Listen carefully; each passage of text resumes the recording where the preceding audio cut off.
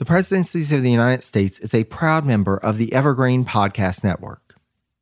From the manner in which the vacancy left by Jackson is provided for, it is inferred that a sacrifice is meant of the respect belonging to this government, either to the pride of the British government or to the feelings of those who have taken side with it against their own.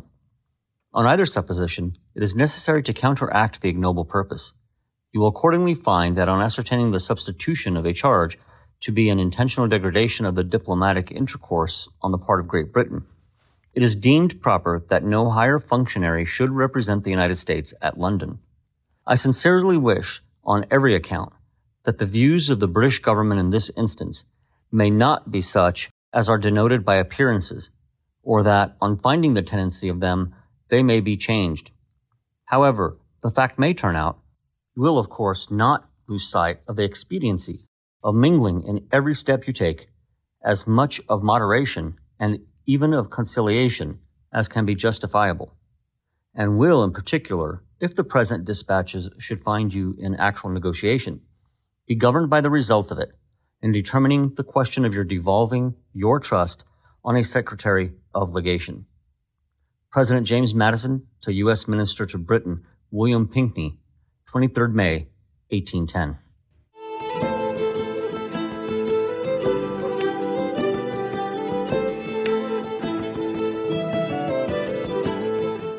Starting in the Jefferson Presidency series, we've been talking for some time about the increasingly fractured relations between the United States and the United Kingdom in the latter part of the first decade of the 19th century. And the first years of Madison's presidency only found the situation getting worse. As noted in episode 4.14, after the brief disastrous tenure of British Minister to the U.S. Francis James Jackson and a formal request from the Madison administration for Jackson's recall, the Ministry of British Prime Minister Spencer Perceval opted to rebuke the U.S. by not replacing Jackson with a full minister, but instead the lower diplomatic office of Chargé d'Affaires. As the letter from Madison to the top American diplomat in London that was our opening quote indicates, the administration received the message loud and clear and gave Pinckney the option to take his leave and return home if the British government hadn't changed its mind and entered into earnest negotiation. Meanwhile, the new British Chargé, John Philip Morier, arrived in the U.S. at a time when, on both sides of the Atlantic, circumstances were shifting and, as described by historian William Masterson, quote, a 4-year diplomatic logjam began to break up and the current of American nationalism gained momentum. Before I get into that, though, I'd like to take this opportunity to welcome you to the Presidencies of the United States. I'm your host, Jerry Landry. Special thanks to Sean from the American History Podcast for reading the excerpt from Madison's letter to Pinckney for our opening quote. Sean has invited me on his show a couple of times in the past, and likewise, in addition to recording opening quotes from time to time, Sean was my guest on the Seat at the Table episode on Samuel Dexter. It is always a pleasure to collaborate with him, and I'm grateful for all the support he's given presidencies over the years. As in this podcast, Sean does deep dives into various topics in American history, ranging from the early troubled relations between the U.S. and Mexico to World War II in the Pacific. As someone with a passion for the details of history, you can't go wrong by checking out the American History Podcast by going to the American History Podcast, that's all one word, .com, or by searching for the American History Podcast anywhere fine podcasts can be found. I'll also have a link to Sean's website on the source notes section for this episode on my website, which is presidenciespodcast, all one word, .com. There, you can also find information on how you can support the podcast, and I'd like to take the opportunity to send a special shout out to our patrons. Their support ensures that I'm able to offset the cost of editing services to get episodes out faster, as well as purchase the research materials that are needed to uncover all of the various elements that contributed to the complex history of the Madison presidency. Thanks so much to Matthew C., Michelle G., Jeremy, Ike, Matthew N., Joshua, Eric, Howard, Michael, Michelle, and Scott. If you'd like to join them as the Presidency's patron, just go to patreon.com/presidencies and sign up. The various tiers have different benefits, but all patrons get access to an ad-free feed, as well as special updates about what's happening with the podcast. With that said, let's get back to the narrative. History is complicated. The story of human progress is long, messy, and riddled with controversies big and small. On Conflicted, we dive headfirst into history's most infamous events and contentious figures. We try and untangle the good from the bad, the fact from the fiction, and the monsters from the misunderstood. Was Genghis Khan a murderous butcher or a civic pioneer? Did the Allied powers go too far in firebombing the German city of Dresden at the twilight of World War II? And how did the Marquis de Sade acquire such a sinister reputation? And was any of it true? These are just a few of the tough questions we wrestle with and investigate on Conflicted. So if you love history or just enjoy a good story, please join me, your host, Zach Cornwell, for a fascinating new topic each and every month. Conflicted, a history podcast, is available on Spotify, Apple, or wherever else you get your podcasts. I hope to see you soon.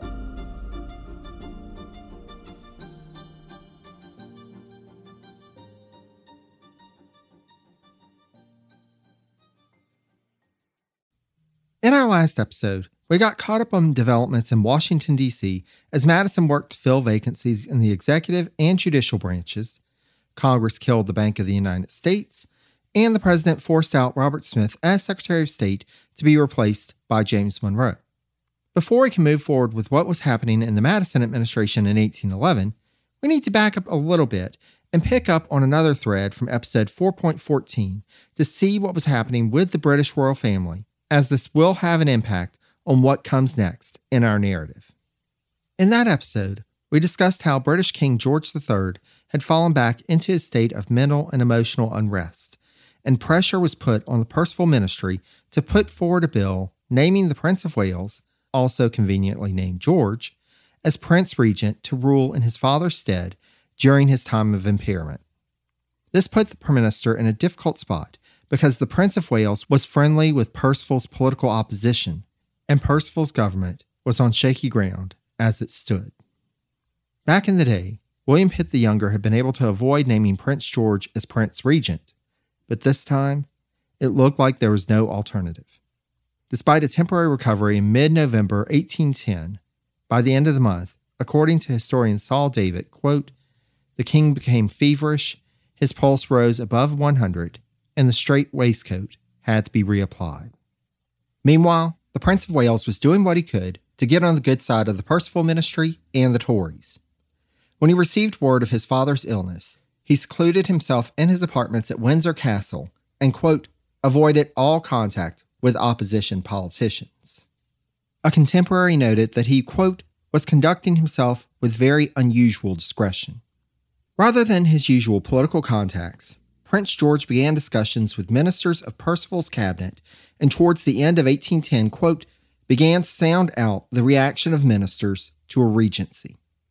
On December 19th, Prime Minister Perceval wrote to the Prince of Wales to notify him, quote, that the government intended to introduce a regency bill with restrictions similar to those proposed in 1789 during the last regency crisis. But unlike Pitt's bill, which had imposed no time limit, the new restrictions would apply for just 1 year. This, however, was not good enough for Prince George, and he wrote back that evening advocating for an unrestricted regency. For added measure, he gathered all 6 of his brothers, as well as his cousin, the Duke of Gloucester, to discuss the situation, and all of them signed a letter, quote, calling for the prince to be appointed regent without restrictions. For the next few weeks, the debate raged in Parliament, and the political back and forth carried on with Tories supporting Perceval's restricted regency bill and Whigs in opposition to, quote, any restriction of the regent's power. Finally, though, on January 8, 1811, both houses of Parliament passed resolutions for a restricted regency, and word was sent to the Prince of Wales.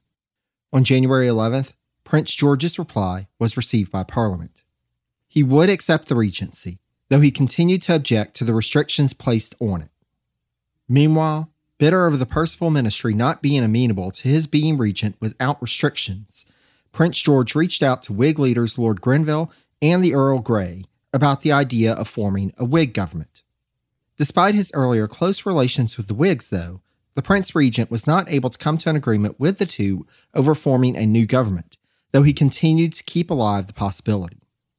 With the king showing signs of improvement, however, Prince George realized that his regency was on shaky ground, and thus, on February 4th, Prime Minister Perceval received a letter from the Prince Regent, quote, informing him that he would remain in office.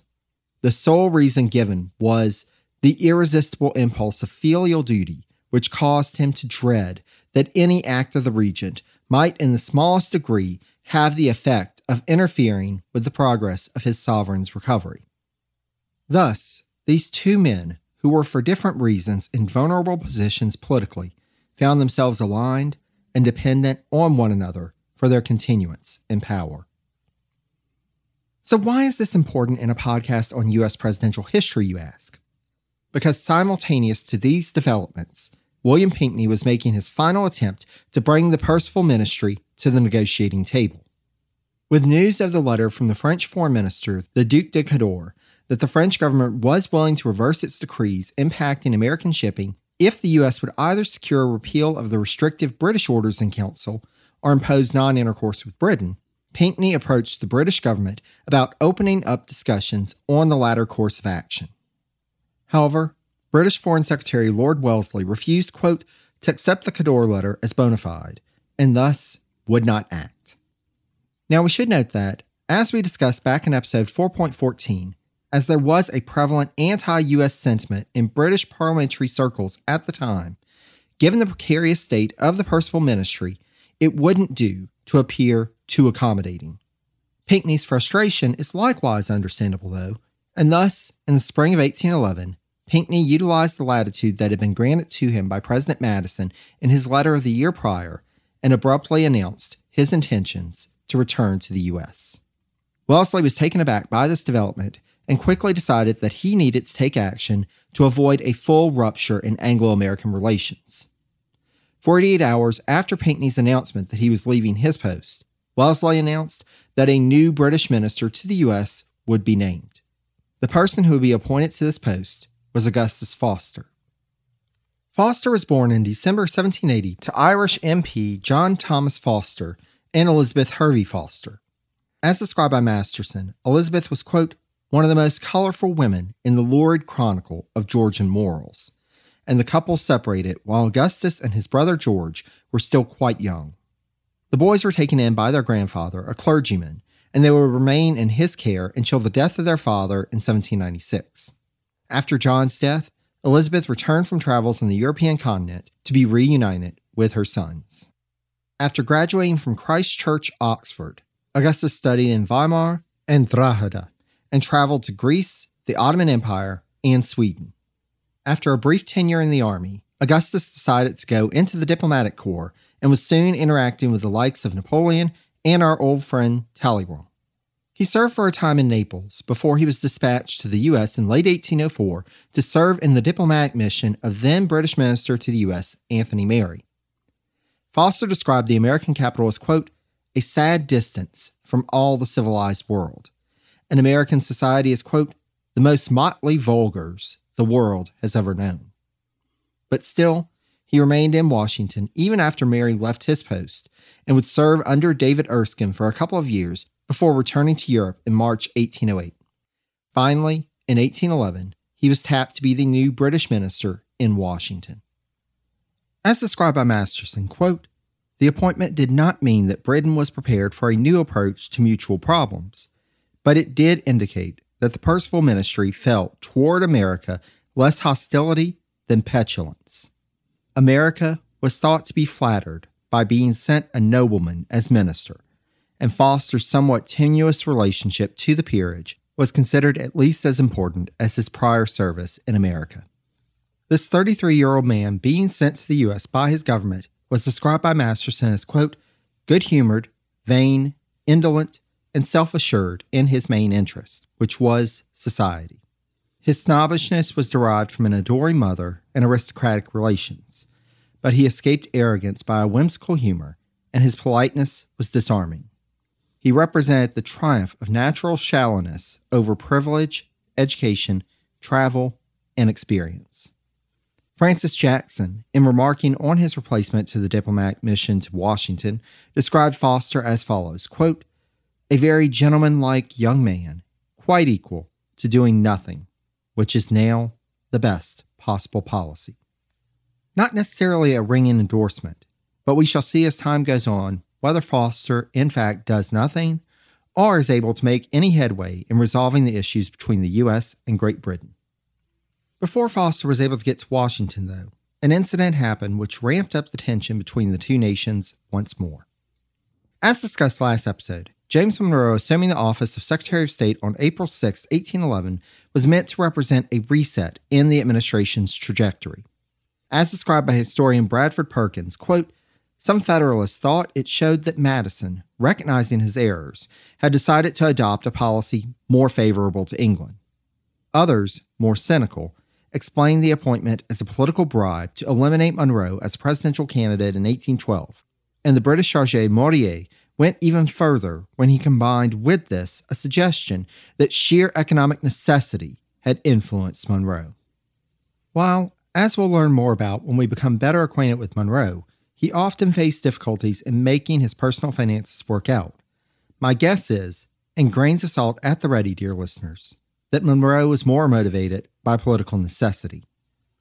As discussed in episode 3.35, Monroe and Pinckney had negotiated a treaty with the British in 1806 while serving in London, which President Jefferson and then Secretary of State Madison deemed inadequate and didn't even send to the Senate for a vote. For someone who had been involved in the negotiation of the widely successful Louisiana Purchase Treaty just 3 years prior, Monroe saw the rejection of the treaty with the British as a big rebuke by his most prominent political allies. Upon his return to the U.S., Representative John Randolph of Roanoke's attempt to push Monroe ahead as Jefferson's successor in the presidential election of 1808 meant that, in addition to being on the losing end of that prospect, Monroe had been billed as a rival to the sitting president. If he was to end up with a political future on the national stage, this was the best approach for Monroe.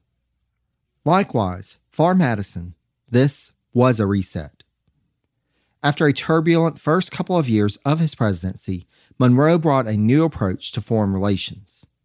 As someone who had already dealt with the major European powers, he brought insight and perspective that his predecessor couldn't. They would need his expertise sooner than either likely expected, as the British and the U.S. were about to square off on the high seas. The USS President had been in Annapolis, Maryland in April and early May 1811 so that Commodore John Rogers could visit his family in the area. While there, Rogers learned that the HMS Guerrière had impressed numerous American sailors from merchant ships off the coast of New York recently. Thus, Rogers readied his ship and set sail bound up the coast. On the afternoon of May 16th, the lookout on the President reported seeing a ship in the distance, and after, quote, hoisting unrecognizable signals and receiving no answer, she wore and ran south. The President set off in chase and continued its pursuit as the sun set.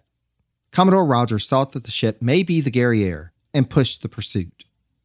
When the President got within 100 yards of the ship around 8:15 p.m., as described by historian Ian Toll, quote, Rogers lifted his speaking trumpet and bellowed, "What ship is that?" Toll goes on to describe that, quote, what followed was the familiar nocturnal game of nerves, in which each commander demanded to know the name of the unknown ship before giving the name of his own. Unfortunately for all involved, as Rogers was engaged in the back and forth, a shot was fired, and, quote, both vessels opened a furious barrage of cannon and musket fire. In the midst of the exchange, Rogers realized that the opposing vessel was not the frigate Guerrière. The British ship suffered heavily under the President's barrage, and within 15 minutes, Rogers ordered a ceasefire so that he could try to communicate with the captain of the other vessel. Unfortunately, due to the wind, they couldn't hear one another across the water, so Rogers ordered the President, quote, hove to at a safe distance to repair the modest damage she had sustained in her rigging. At daybreak, they were able to see that the British ship was a 20-gun corvette dubbed the Little Belt.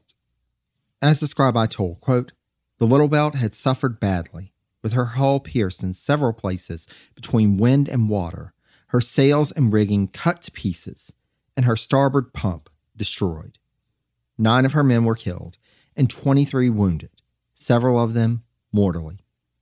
Commodore Rodgers sent word to the commander of the Little Belt, Captain Arthur Bingham, offering assistance, but Bingham replied, quote, that he had on board all the necessary requisites to repair the damages sufficiently to enable him to return to Halifax. Though the Little Belt was nearly lost due to hitting a large gale storm a couple of days later, they were able to get back safely to Nova Scotia. The fallout from the Little Belt affair, however, would resonate for a while afterwards. Commodore Rodgers, in his official report to the Navy Department, requested, quote, a court of inquiry examine his conduct in the engagement. However, Secretary of the Navy Paul Hamilton replied on May 28, 1811, urging Rodgers to take the president back out to sea and asserting that he should, quote, prepare for a trial much more serious than that to which you have been invited. For I am certain that the chastisement which you have very properly inflicted will cause you to be marked for British vengeance. Since his arrival in September 1810, British Chargé d'Affaires in Washington, D.C., John Philip Morier, had already spent his brief tenure complaining to the administration, first about Madison's proclamation of November 2nd that trade was being restored with France in light of the Cador letter, as discussed in episode 4.14, then about the decision to take control of West Florida, as discussed in episode 4.13. Thus, you can imagine his reaction to the news of the USS President attacking the HMS Little Belt. However, before we discuss the British response to the Little Belt matter, let's turn back to what was going on with those first 2 points of contention, for there were some updates in those that made the Little Belt news especially egregious. Starting first with West Florida, as directed by President Madison, Orleans Territorial Governor William C.C. Claiborne, after taking control of Baton Rouge on December 10, 1810, as described in episode 4.13, began making plans to consolidate American control over this new territory. With the force that he had pulled together, Claiborne spent the next few days working to, quote, extend American jurisdiction to the Pearl River and shortly afterward to the Pascagoula River. As we discussed previously, Claiborne's orders had been specific in that he was not to engage with Spanish military forces, so for the time being, that meant that the Spanish garrison at Mobile was safe, though, as the government back in Washington learned that month, the Spanish governor in Pensacola, Vicente Foch, was concerned about the possibility of revolt in Mobile. As described by historian James Cusick, quote, the loss of Baton Rouge had apparently shaken the Spanish governor's confidence that he could defend his province, and Foch was making overtures to various American officials in the area, quote, proposing to treat for the delivery of the province to the U.S. By December 24th, Claiborne was able to proudly write to President Madison and Secretary of the Treasury Albert Gallatin, quote, that the occupation of West Florida was almost complete, at least the portion west of Mobile, and that it had been accomplished on a tight budget of, at most, $1,800. With that done, Claiborne was able to turn his mind to political appointments in the area, which would be to his benefit, as West Florida had a larger Anglo-American population than the rest of the Orleans Territory. From his first day of assuming office back in 1803, Claiborne had found the Creole elites in the area mostly opposed to him. But now, he had the potential to not only win over leaders in West Florida, but also have more officials on his side that could help to counteract Creole political opposition. Even as these positive reports started rolling into Washington, the Madison administration had already turned its mind to another matter. In mid-January 1811, President Madison met with George Matthews, former governor of Georgia. In a quick side note, this is not Matthews' first mention in this podcast, as he got title billing in episode 1.24. However, in this meeting with Madison, Matthews had matters other than Georgia to discuss with the chief executive, for Matthews had intelligence from a recent visit to East Florida that indicated that this province may be ripe for an orchestrated rebellion which would deliver it into American hands along the same lines as what happened in West Florida. Matthews informed the president that he had guarantees from 5 prominent leaders in East Florida that they would help to overthrow the Spanish authority there and hand over the province to the U.S., as they would rather be ruled by the Americans than the French, and were concerned that, given the instability of the Regency government in Cadiz, there was a strong possibility that Napoleon might triumph and take over the Spanish colonial holdings as well as the Iberian Peninsula. With the information that Matthews was able to provide, Madison and his administration worked behind the scenes to get key leaders in Congress on board, and on January 15, 1811, the Senate and the House of Representatives approved, quote, a joint resolution endorsing the United States' right to take temporary possession of the Floridas under certain contingencies.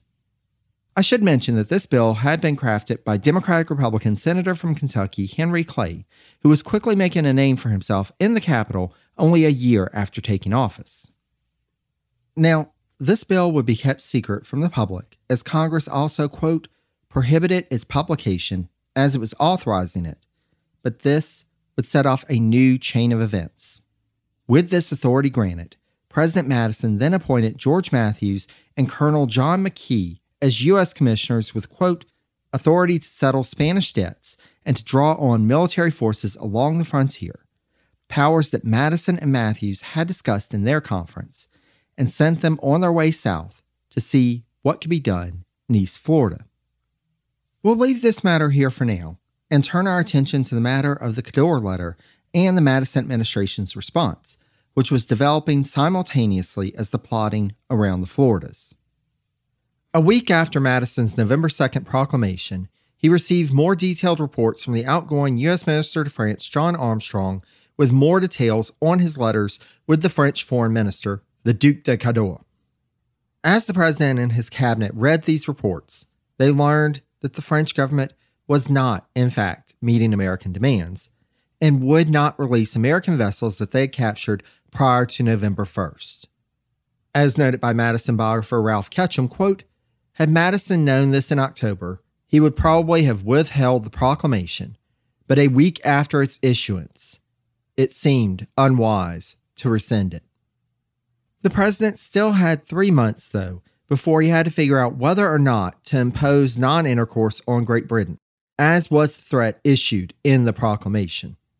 It was still possible that they could use this illusion of coming to terms with France to bring Britain around to concessions. Week after week went by, however, without any favorable news from either London or Paris, and pro-administration Democratic Republicans in Congress got nervous. Technically, Macon's Bill No. 2 did not require the president to seek legislative approval to reimpose non-intercourse on the nation still in dispute if the conditions of coming to terms were met by the other party. However, it couldn't be argued that the French had met the American demands, and thus the question began to be asked, not just by opponents of the Madison administration, but its friends as well, whether the president would be justified in imposing non-intercourse on Britain when the 3-month deadline ran out.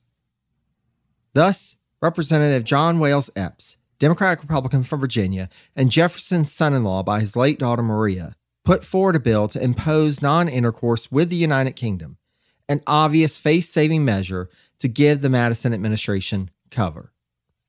However, as a new French minister to the U.S. was expected at any time to replace Louis-Marie Turgot, and it was hoped that this new minister might bring more favorable news which would make the passage of the Epps bill a moot point, the Epps non-intercourse bill was put on hold for the time being.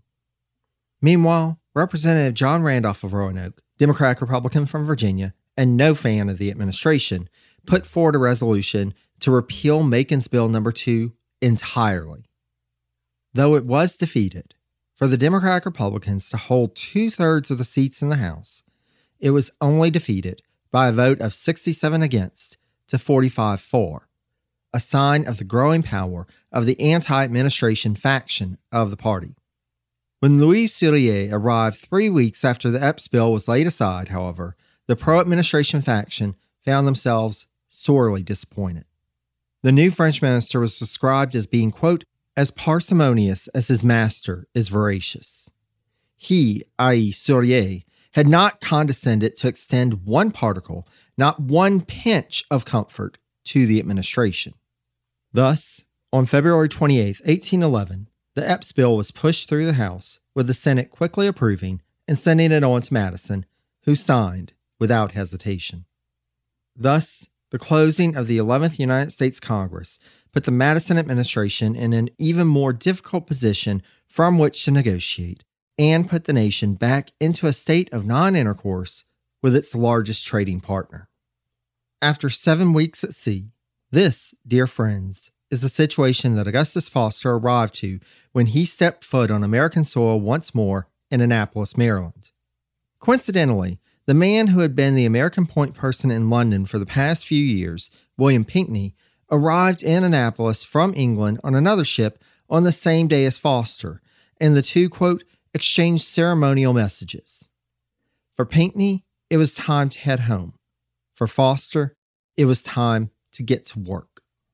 On June 30th, he arrived in Washington, D.C., and on July 2nd, 1811, Secretary of State Monroe escorted Foster, British Charge Morier, and Secretary of the British Legation Anthony Baker to the President's house. Longtime listeners of the podcast or listeners of the recent two-part episode of Madison's tenure as Secretary of State may recall that, in 1803, one of Foster's predecessors, Anthony Merry, had been received by then-President Jefferson in a housecoat and slippers.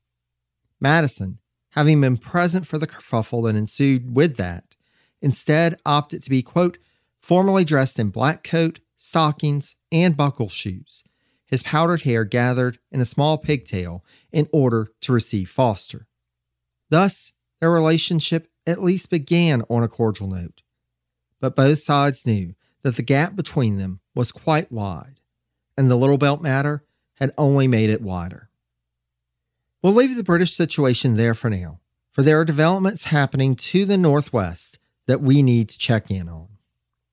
When we last left Shawnee Chief Tecumseh and Indiana Territorial Governor William Henry Harrison at the end of episode 4.12, they were wrapping up an unsuccessful conference at Vincennes, where both men were beginning to feel that war between their peoples was inevitable. Thus, upon leaving the White Town, Tecumseh devoted a good portion of his energies over the next year to bringing together disparate native nations into a confederacy. As noted by historian John Sugden, quote, working within such diversity of language, predicament, and purpose, Tecumseh faced greater difficulties than those of any American or European statesman. Yet he would not be deterred. Tecumseh recruited discreetly, avoiding whites who could report his activities and urging secrecy upon Indian audiences. Consequently, we have little information about his tours. We know that Tecumseh traveled to the north and the west after his conference with Harrison, but it seems that a planned tour to the south was deferred, for he had another important ally to secure. On November 12, 1810, Tecumseh, along with 170 others composed of members of the Ottawa, Potawatomi, Sauk, Shawnee, and Winnebago nations, arrived at Fort Malden, a British stronghold just downriver from Detroit at Amherstburg in modern-day Ontario. As we noted in episode 4.12, the directive that British agents in North America had been instructed to follow was to cultivate the friendship and support of native nations, though walking a line to not openly advocate for attacks on American citizens or military forces. Officials in Canada, however, were growing concerned that native forces, including those led by Tecumseh, may launch an attack that would pull the British into a war that it didn't necessarily want or was prepared to engage in. It was to the point that the Governor-General of Canada, Sir James Craig, sent word to British Charge d'Affaires John Philip Morier in Washington, urging that he should warn the American government that native nations were planning to attack them in all-out war. Though Tecumseh found the British cool to his overtures at the conference at Fort Malden, it did not deter him. The new year found Tecumseh riding first west, then east once more to try to secure what was, at that point, tenuous support for his plans. By late June, he was back home at the settlement that had been dubbed Prophetstown by white settlers. Though he was hard at work making preparations to travel south to bring those native nations into the Confederacy, Tecumseh found himself having to deal with a situation that was developing to the west. In May 1811, a member of the Ba-Jo-Che Ishi Nation, more popularly known in the present day as the Iowa, proclaimed in St. Louis that, quote, "The time is drawing near when the murder is to begin, and all the Indians that will not join are to die with the whites." The next month, several native attacks on white settlers were carried out in the Illinois Territory, and the governor, Ninian Edwards, mobilized militia forces to patrol.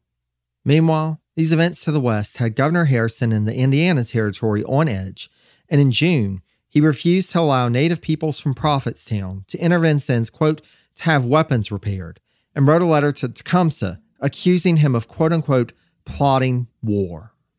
Given that his situation was still rather tenuous, Tecumseh knew that he had to alleviate Harrison's fears in order to prevent him from potentially launching a preemptive attack. Thus, on July 27, 1811, Tecumseh arrived at Vincennes once more, accompanied by a group of around 300, which included 270 warriors and approximately 30 women and children. As you can imagine, and as described by Sugden, quote, "The town was on full alert.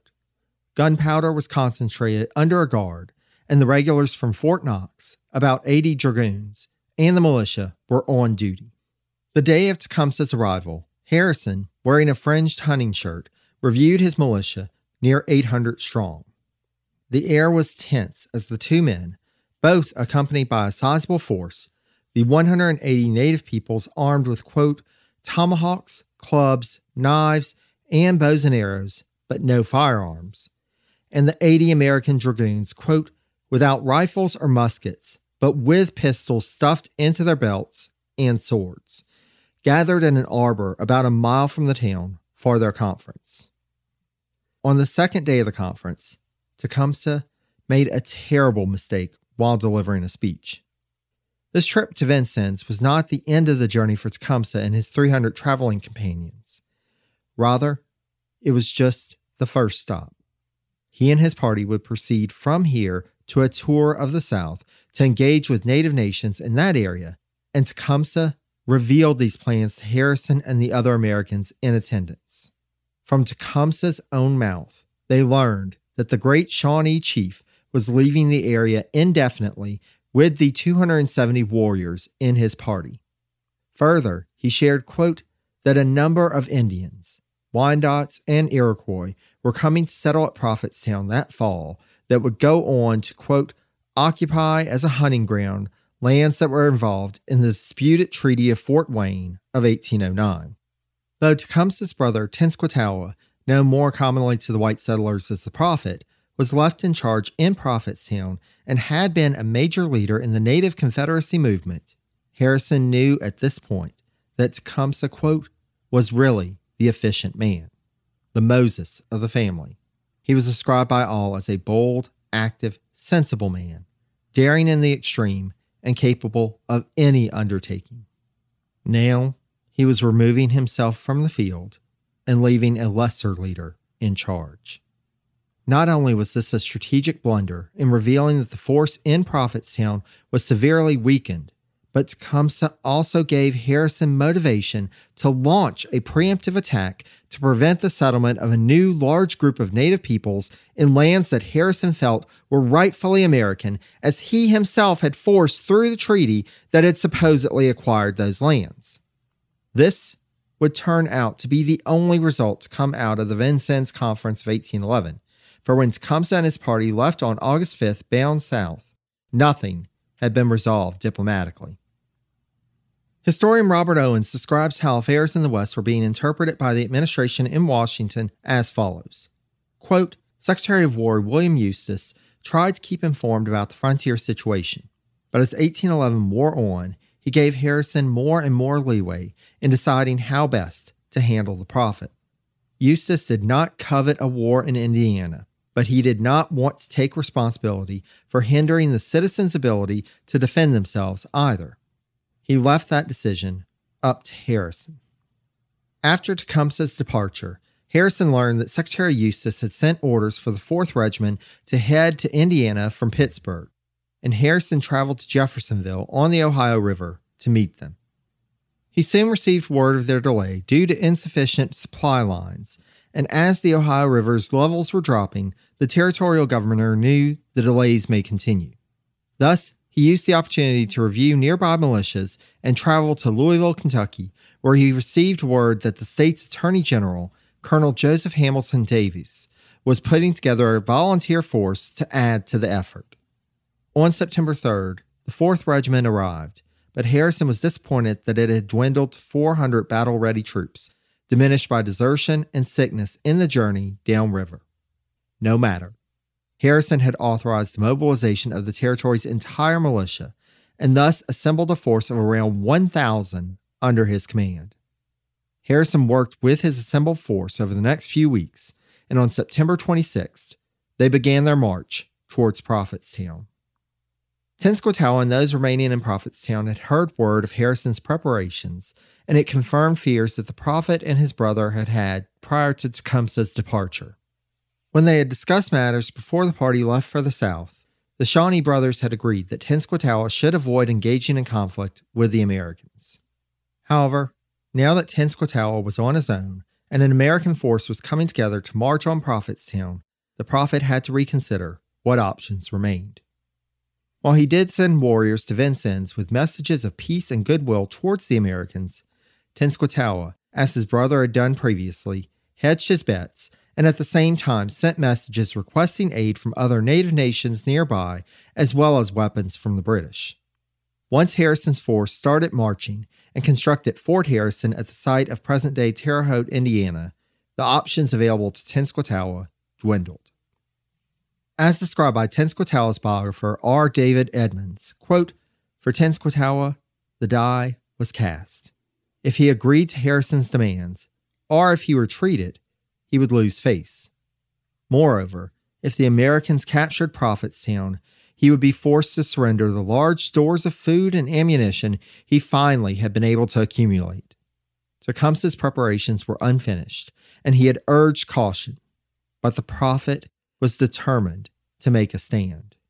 On the American side, the final potential hurdle for Harrison was removed as he received new instructions from Secretary Eustis while en route that, quote, "The course to be pursued with the prophet must depend in a great measure on his conduct. You will approach and order him to disperse, which he may be permitted to do on condition of satisfactory assurances. If he neglects or refuses, he will be attacked and compelled to it by the force under your command. His adherents should be informed that, in case they shall hereafter form any combination of a hostile nature, they will be driven beyond the great waters." While construction on Fort Harrison was underway, Tenskwatawa dispatched a small party to the area, quote, "to ambush any soldiers who wandered into the woods." As the troops under Harrison's command were focused on completing the fortifications, they had little reason to wander far from the site, so the party from Prophetstown, quote, "fired on the sentries on the evening of October 10th, wounding only one soldier, but spreading alarm throughout the camp." Still, Harrison did make one final attempt to bring about a peaceful resolution. At the end of the month, he dispatched a, quote, "party of friendly Miamis to Prophetstown to meet with Tenskwatawa and present Harrison's demands." Naturally, the prophet paid this little mind. Thus, on October 29th, Harrison led his force away from Fort Harrison up the Wabash River. By November 6th, they had arrived just about a mile from Prophetstown. Upon receiving news that Harrison and his force were in the area, Tenskwatawa sent a small group of warriors to meet with Harrison under a flag of truce. They claimed that the party of Miamis that had come to their village at Harrison's behest had been sent back with a message that the prophet was willing to come to terms. Thus, the native party suggested that Harrison and his troops set up an encampment and rest for the evening, and the two sides could meet the next day to discuss Harrison's demands. The native people suggested that the Americans establish their camp along Burnett's Creek, described by Edmonds as, quote, "a small stream emptying into the Wabash about 2 miles downstream from Prophetstown." Harrison agreed and ordered the camp to be set up. Cleves described the campsite as, quote, "a 10-acre piece of ground shaped like a blunt flat iron, rising several feet above the wet prairie and bordered on two sides by woods and the creek, on the short ends by a marshy prairie and thickets. Now, here's where we arrive at an odd place in this history. Here Harrison was leading a force up to what he had asserted was the headquarters of a hostile native force, a base of operations that he was now a mile away from. Yet, he did not order the camp to be properly fortified. Harrison biographer Freeman Cleaves argues that this was because, quote, an attack was not anticipated. But historian Robert Owens describes that, quote, curiously, Harrison did not fortify his camp, but left only pickets, partially silhouetted by the great campfires that blazed against the cold drizzle. Edmonds, meanwhile, describes that Harrison, quote, ordered his soldiers to sleep at their posts that night, weapons primed and ready. Meanwhile, sentries were sent out in all directions to guard against the surprise attack, and deemed this as, quote, all necessary precautions, but also notes, like Cleaves, that Harrison, quote, doubted that the Indians would attack his camp. Since they had not tried to ambush him en route to Fort Harrison, he believed that the prophet and his followers were too intimidated to strike the first blow. He assumed, too, that the Indians would not choose to fight at night because the warriors feared the darkness might assist a well-disciplined and highly trained body of troops. Besides, one more round of negotiations would serve as proof that he had given the prophet every chance for a peaceful resolution before he used the force at his disposal to end the threat of Prophetstown once and for all. While I dismiss that Harrison's preparations were quote-unquote all necessary precautions, as Edmonds described, I do think that Edmonds points out a probable reason that defensive measures were so lax that night. Harrison was arrogant enough to think that the native forces would never dare to carry out a sneak attack overnight against his command. As we described in episode 4.12, Harrison was more used to native leaders who would quickly accede to his demands. To date, Tecumseh had been the only native leader to truly stand up to Harrison and hold his ground, and Tecumseh was hundreds of miles away. However, Harrison had not factored in that his actions in bringing this military force to the front door of Prophetstown had also backed the native peoples into a corner. In the same token as Harrison and the Americans, Tenskwatawa and the native peoples of Prophetstown held out little hope that the negotiations would go anywhere. And why would Harrison march a force of nearly 1,000 soldiers this far if he didn't intend to use it? Their only chance was to carry out a sneak attack before the conference began. Tenskwatawa thus gathered the warriors overnight and leaned into his role as the spiritual leader in order to bolster the morale of the native force. As described by Edmonds, quote, wearing a necklace of deer hooves and carrying strings of his sacred beans, he, Tenskwatawa, exhorted his followers to attack the Americans.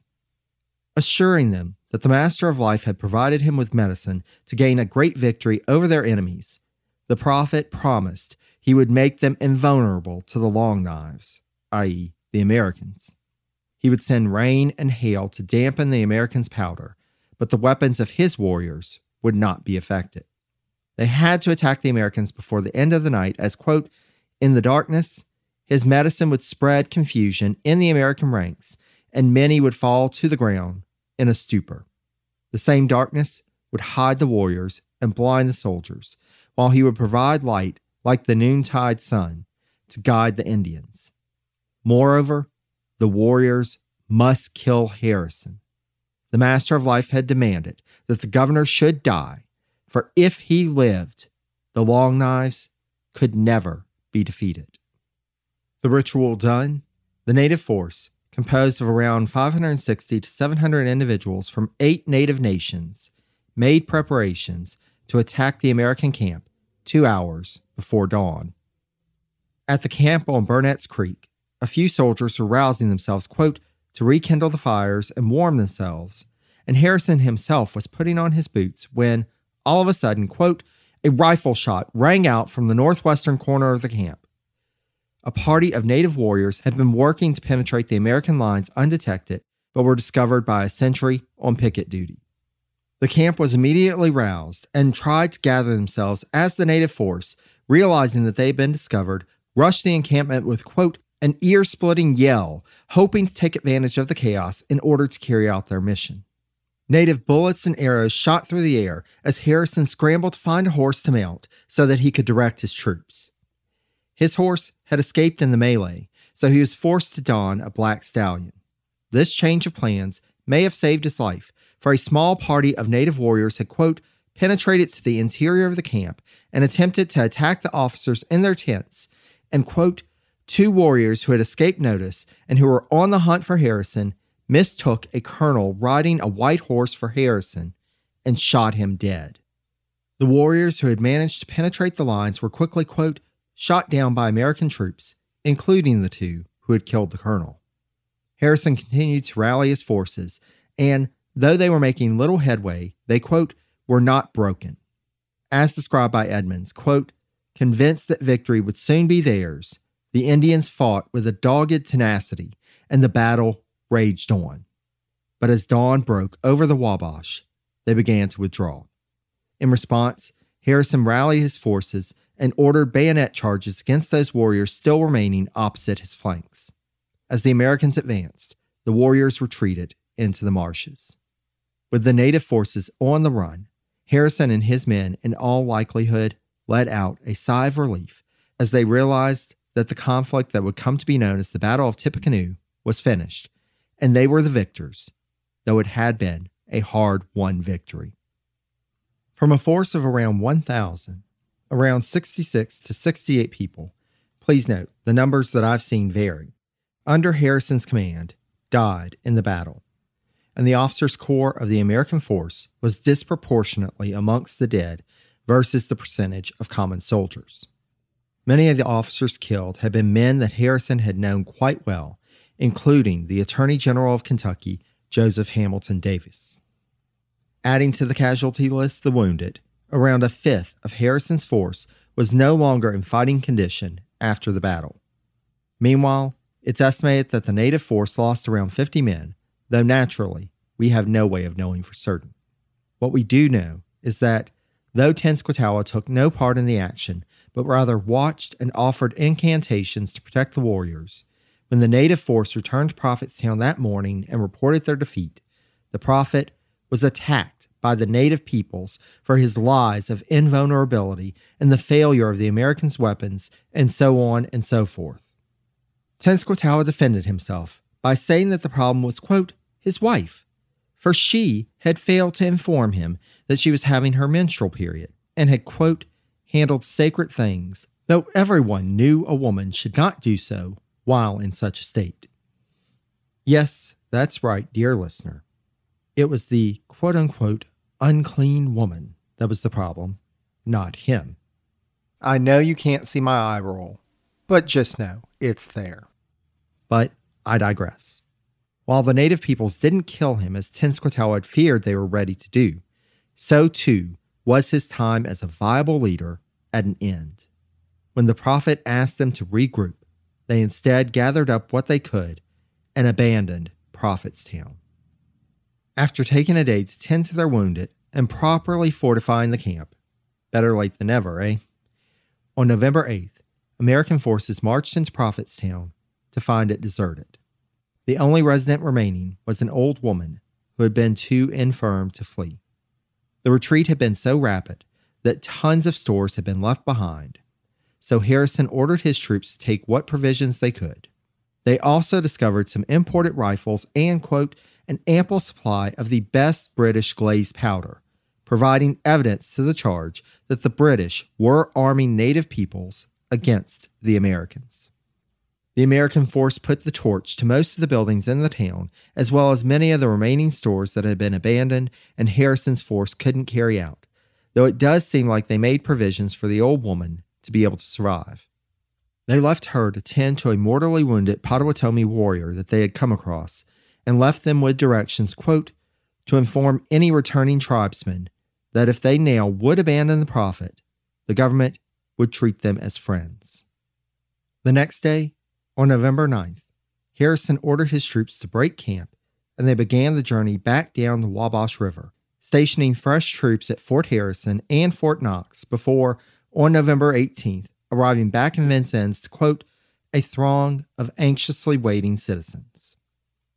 We'll discuss more of the ramifications of the Battle of Tippecanoe in future episodes, but as you can imagine, this was a pivotal moment in the history of the Old Northwest for Native and American residents alike. For now, though, our time together is drawing to a close. Thanks again to Sean of the American History Podcast for recording the intro quote for this episode, and be sure to check out the American History Podcast wherever fine podcasts can be found. Thanks also to Christian of Your Podcast Pal for his audio editing work on this episode. If you'd like to enlist Christian services, just go to Your Podcast Pal, that's all one word, .com for more information. Special thanks to the Itinerant Band for their allowing us to use clips from their rendition of Jefferson and Liberty as the intro and outro music for this episode. They're available on the standard music apps, or you can check out my website for a link for more information about the band and their upcoming performances. That can be found at Presidency Podcast, again, all one word, .com. The website is where you can also find sources used for this episode, past episodes, and links to more information about all of the U.S. presidents. If you don't already, be sure to follow me on social media. I'm available on Facebook, Mastodon, and Post as Presidencies, on Twitter at Presidencies89, and on Instagram at Presidencies Podcast, again, all one word. If you have any questions or comments, please feel free to reach out at Presidencies Podcast, that's right, all one word, at gmail.com. Last but certainly not least, I want to thank you for listening. Presidencies reached its 6th anniversary this month, January 2023, as of this recording, and I'm as excited, if not more so, than I was launching my first episode about what we've got in store. When I began the podcast, I had no clue if anyone would listen at all.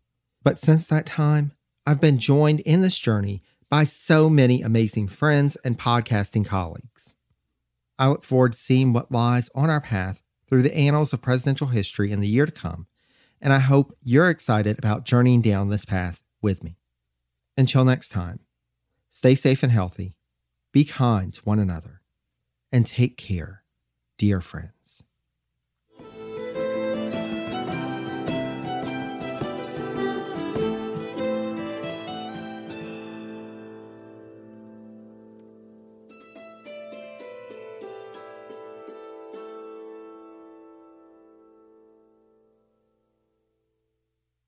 Hello, this is Gary Chahot welcoming you to check out the French History Podcast. Our main show covers the history of France from the first humans until present. If you liked Mike Duncan's The History of Rome and wanted a similar program covering the land of beauty, culture, and love, we are exactly that.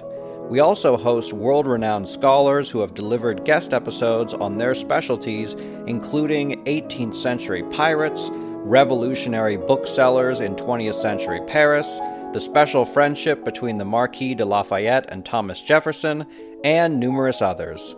Learn what you love and listen to the French History Podcast today.